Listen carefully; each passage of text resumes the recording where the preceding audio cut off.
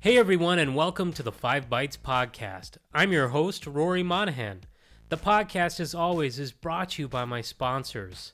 ControlUp, end-to-end digital experience management for the work-from-anywhere era. ControlUp, happy users, happy IT. And also brought to you by Networks Policy Pack, where you use Group Policy, Policy Pack Cloud, or MDM to remove local admin rights, manage and lock down applications, Java, browsers, and mitigate ransomware, plus more. And also brought to you by Numescent, the inventors of the first and only cloud-native container management platform for Windows desktops. If you enjoy the show each week, you have these awesome sponsors to thank. And now for some news. Following up from last week's big story, Microsoft have released an out-of-band patch to fix the issues for Kerberos authentication that was caused by the November Windows updates when installed on domain controllers, as covered on last week's episode. And from talking with people last week, the consensus seemed to be that people were going to apply some registry fixes as a mitigation rather than rush into installing the out-of-band patch in case of being bit twice. But if you want to brave the out-of-band patches, they are available via the Microsoft Update catalog, and as is usually the case with an out-of-band patch, they will not be offered via Windows Update. And while I did speak with people last week who were a little shy to rushing in and getting that patch out, the Awesome Patch Management email group did have several people discussing the fact that they did deploy the patches and they deployed successfully. Some on the official Microsoft out-of-band announcement in the comments section claimed the patch fixed one issue but created more, with new events being reported in the event logs. Steve Sifus continues to be a great source of information, and he addressed reports of some noticing a trend of Windows events in the event viewer after patching and shared what those events mean. So as is usually the case, obviously you want to patch as soon as possible, but use due diligence and test. This next story could really be one of the tips in the Scripts, Tricks, and Tips segment, but Adam Gross shared that the November Visual C++ redistributable update broke one of their applications. He said uninstalling the redistributable leaves several DLLs behind that won't roll back when installing the old version. And it's interesting, I think part of the tip as well is he gives his method for troubleshooting this, and he said that he used the sysinternals movefile.exe to flag all of the DLLs set for deletion at reboot, and after reboot, the DLLs are gone. And as part of the fix, he went ahead and installed the October redistributable. So a quick heads up there. I think it's kind of interesting because the one issue that seems to be pretty pertinent still within Enterprise with applications is those corrupted uninstalls that affect application updates. Also patch related somewhat, Windows Update for Business Reports is now generally available. It combines organizational and device level reporting with actionable data and insights, and they say the aim of the reports is to provide more from Windows Update's monitoring with customized reports on rich deployment data through seamless integration with multiple Microsoft 365 tools, Azure Monitor, and Log Analytics. And if you haven't yet, you can enroll your tenant once you have met the prerequisites, which includes signing up for Azure Active Directory using Azure AD Enrolled or Hybrid Joint, configure your devices to send diagnostic data to Microsoft for use with Windows Update for Business Reports, and then to request enrollment, you need to sign in with one of the following Azure AD user roles, either Intune Administrator, Windows Update for Business Administrator, or Global Administrator. The Register reported this week that Microsoft have started to advise of price hikes for the SQL Server.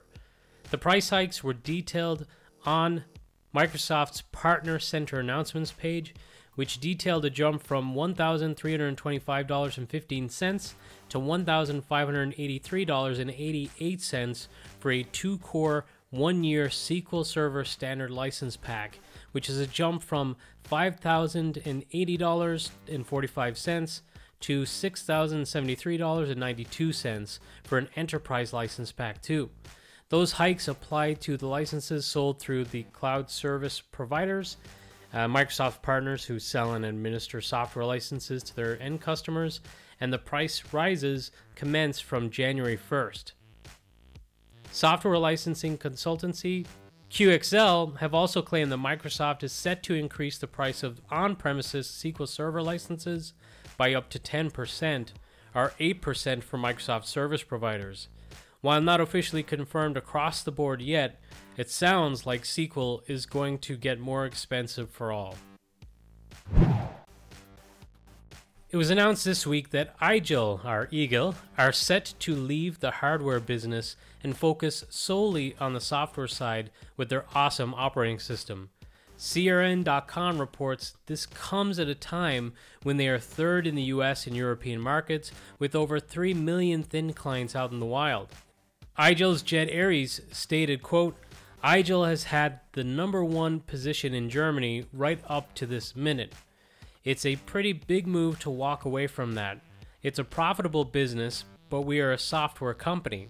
We have 150 software developers and are investing heavily in building out our 2 software development centers in Germany, and we are opening a new 5-story world-class building in Augsburg in December, end quote. So I think this certainly makes sense. I know as a former Igil customer, when we were using the product, we were using the OS and UMS for managing the thin clients, but we were actually running them on HP thin clients. So there's a large market out there of existing thin clients that Igil can sell their management capabilities and their operating system to.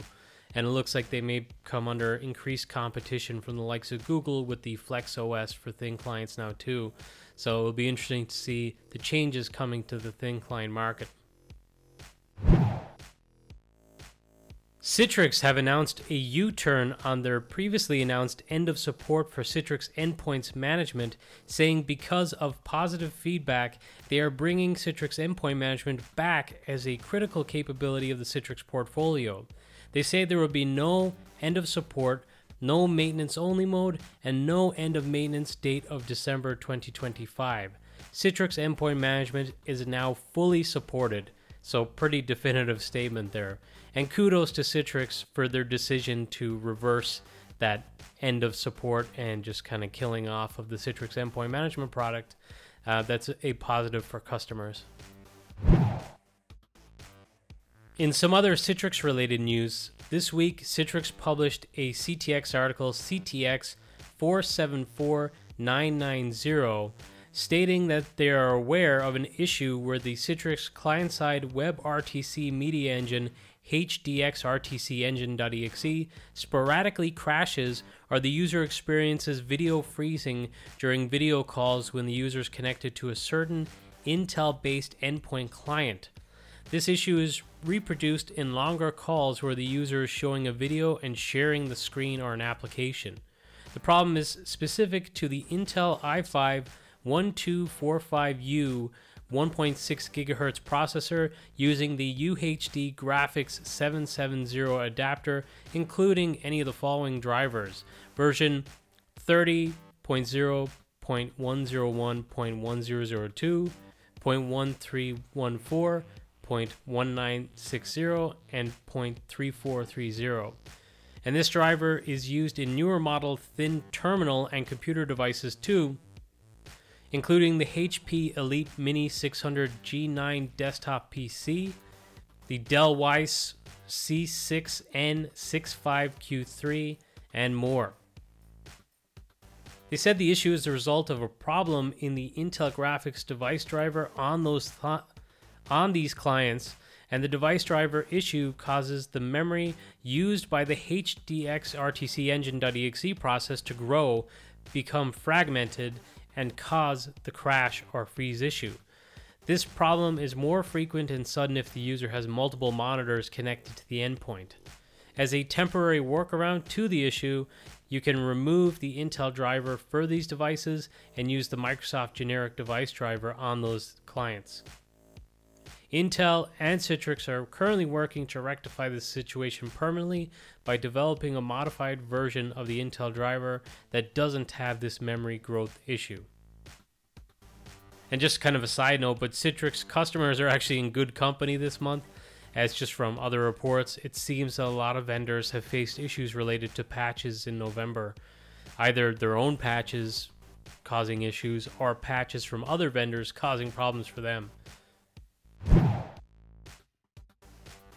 The HackerNews.com reported on multiple security vulnerabilities that have been disclosed in F5 Big IP and Big IQ devices that, if successfully exploited, can lead to completely compromised systems.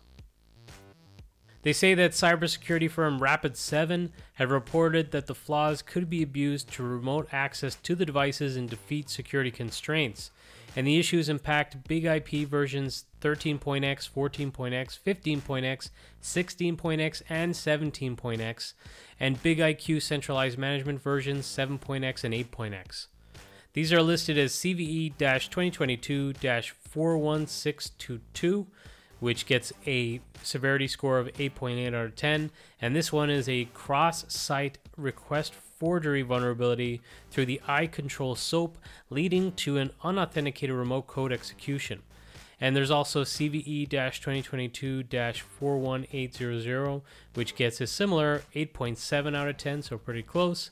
And this is an iControl REST vulnerability that could allow an authenticated user with an administrator role to bypass appliance mode restrictions. So at least in that case, it appears they need to be authenticated with an administrator role applied to them. While F5 has made no mention of any of the vulnerabilities being exploited in attacks yet, it's recommended that users apply the necessary engineering hotfixes released by the company to mitigate potential risks. The Windows subsystem for Linux in the Microsoft Store is now out of preview, according to WindowsCentral.com, and the store version of the Windows subsystem for Linux is now also the default experience for new users and those who try to upgrade. The store version is also now available for not only Windows 11, but also Windows 10 too. Microsoft recently announced new removable storage management features on Windows, and this includes the Defender for Endpoint now allows organizations to better control how users read, write, and execute access to specific files on removable storage. So for example, by using the file name path extension, Defender for Endpoint can block end users from executing any file with INK, BAT, bin, CHM, CMD, COM, CPL, and EXE extensions. Also, another feature, an admin may want to track what files are being moved to an authorized removable storage device, and admins can create a policy to now capture a copy of the file on their customized network shares.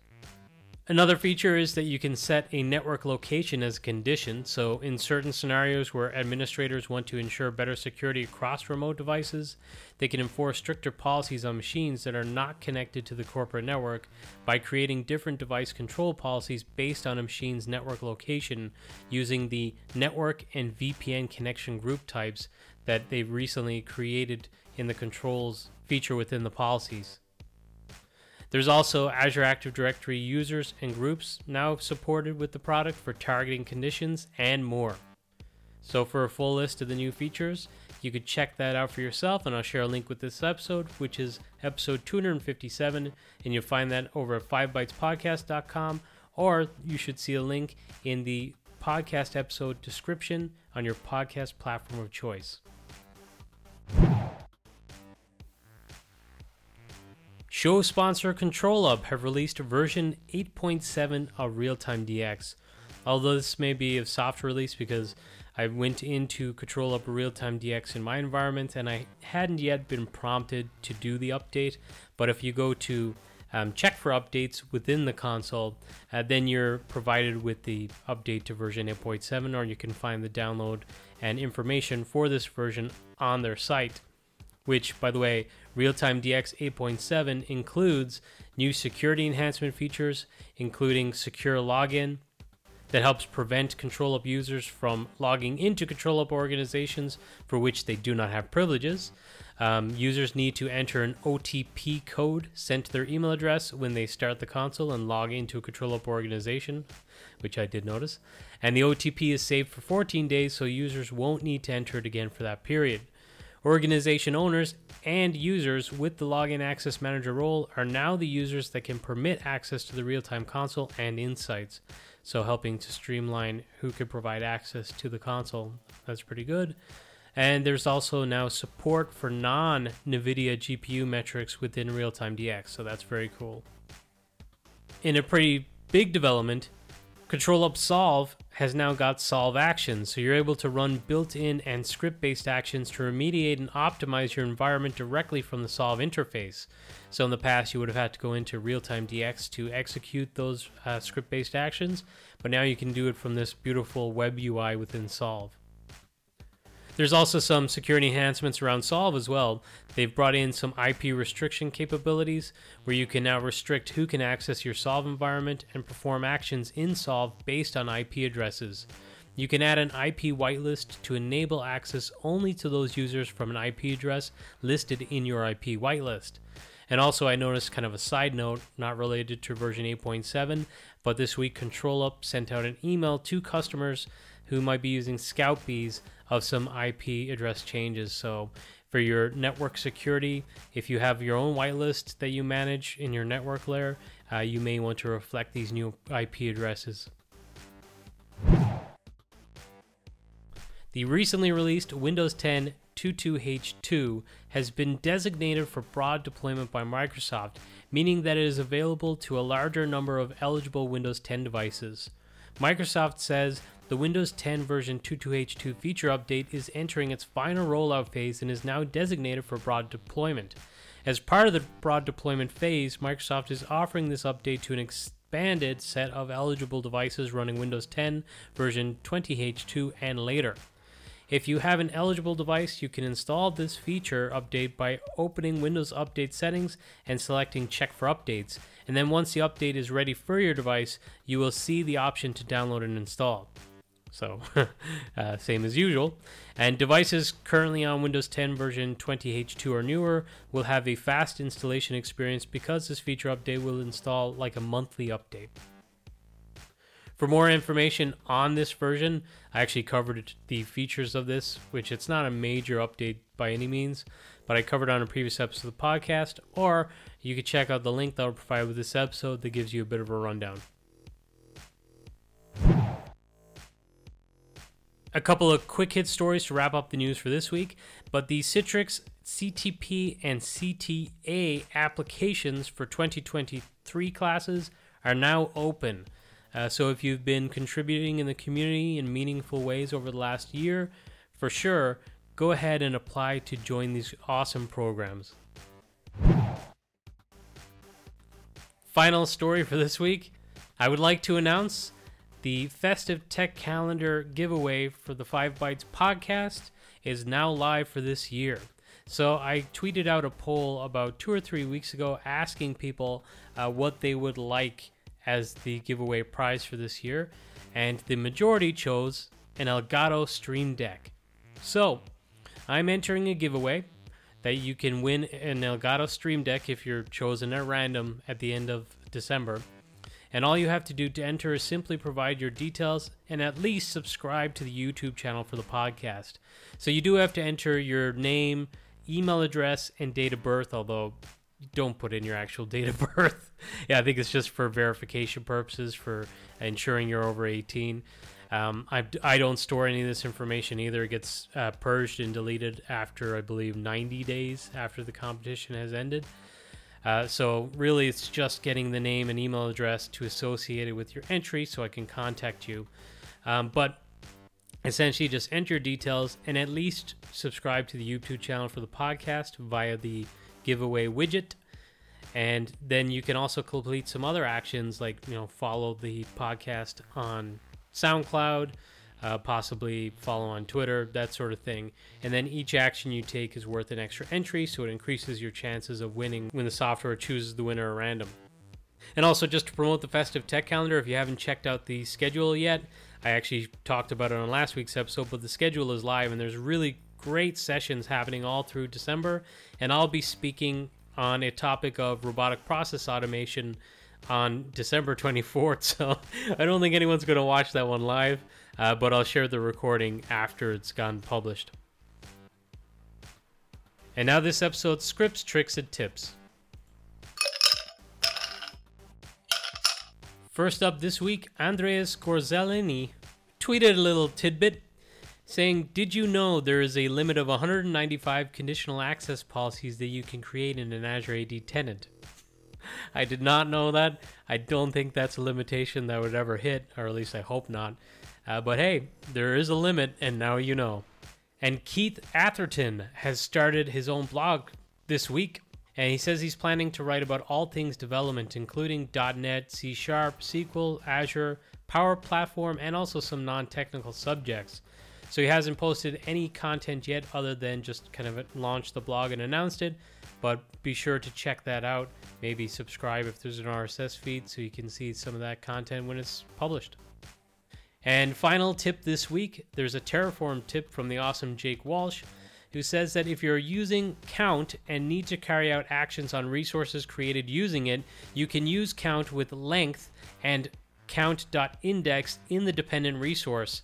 And he provides an example within his tweet. There's a screenshot if you're not watching the YouTube edition of this podcast, so you might have to check out the links for yourself. But in the example, he creates 4 subnets and associates the same NSG to all of them. Well, that's it for this week's episode. Happy Thanksgiving to everybody, and I'll catch you next week.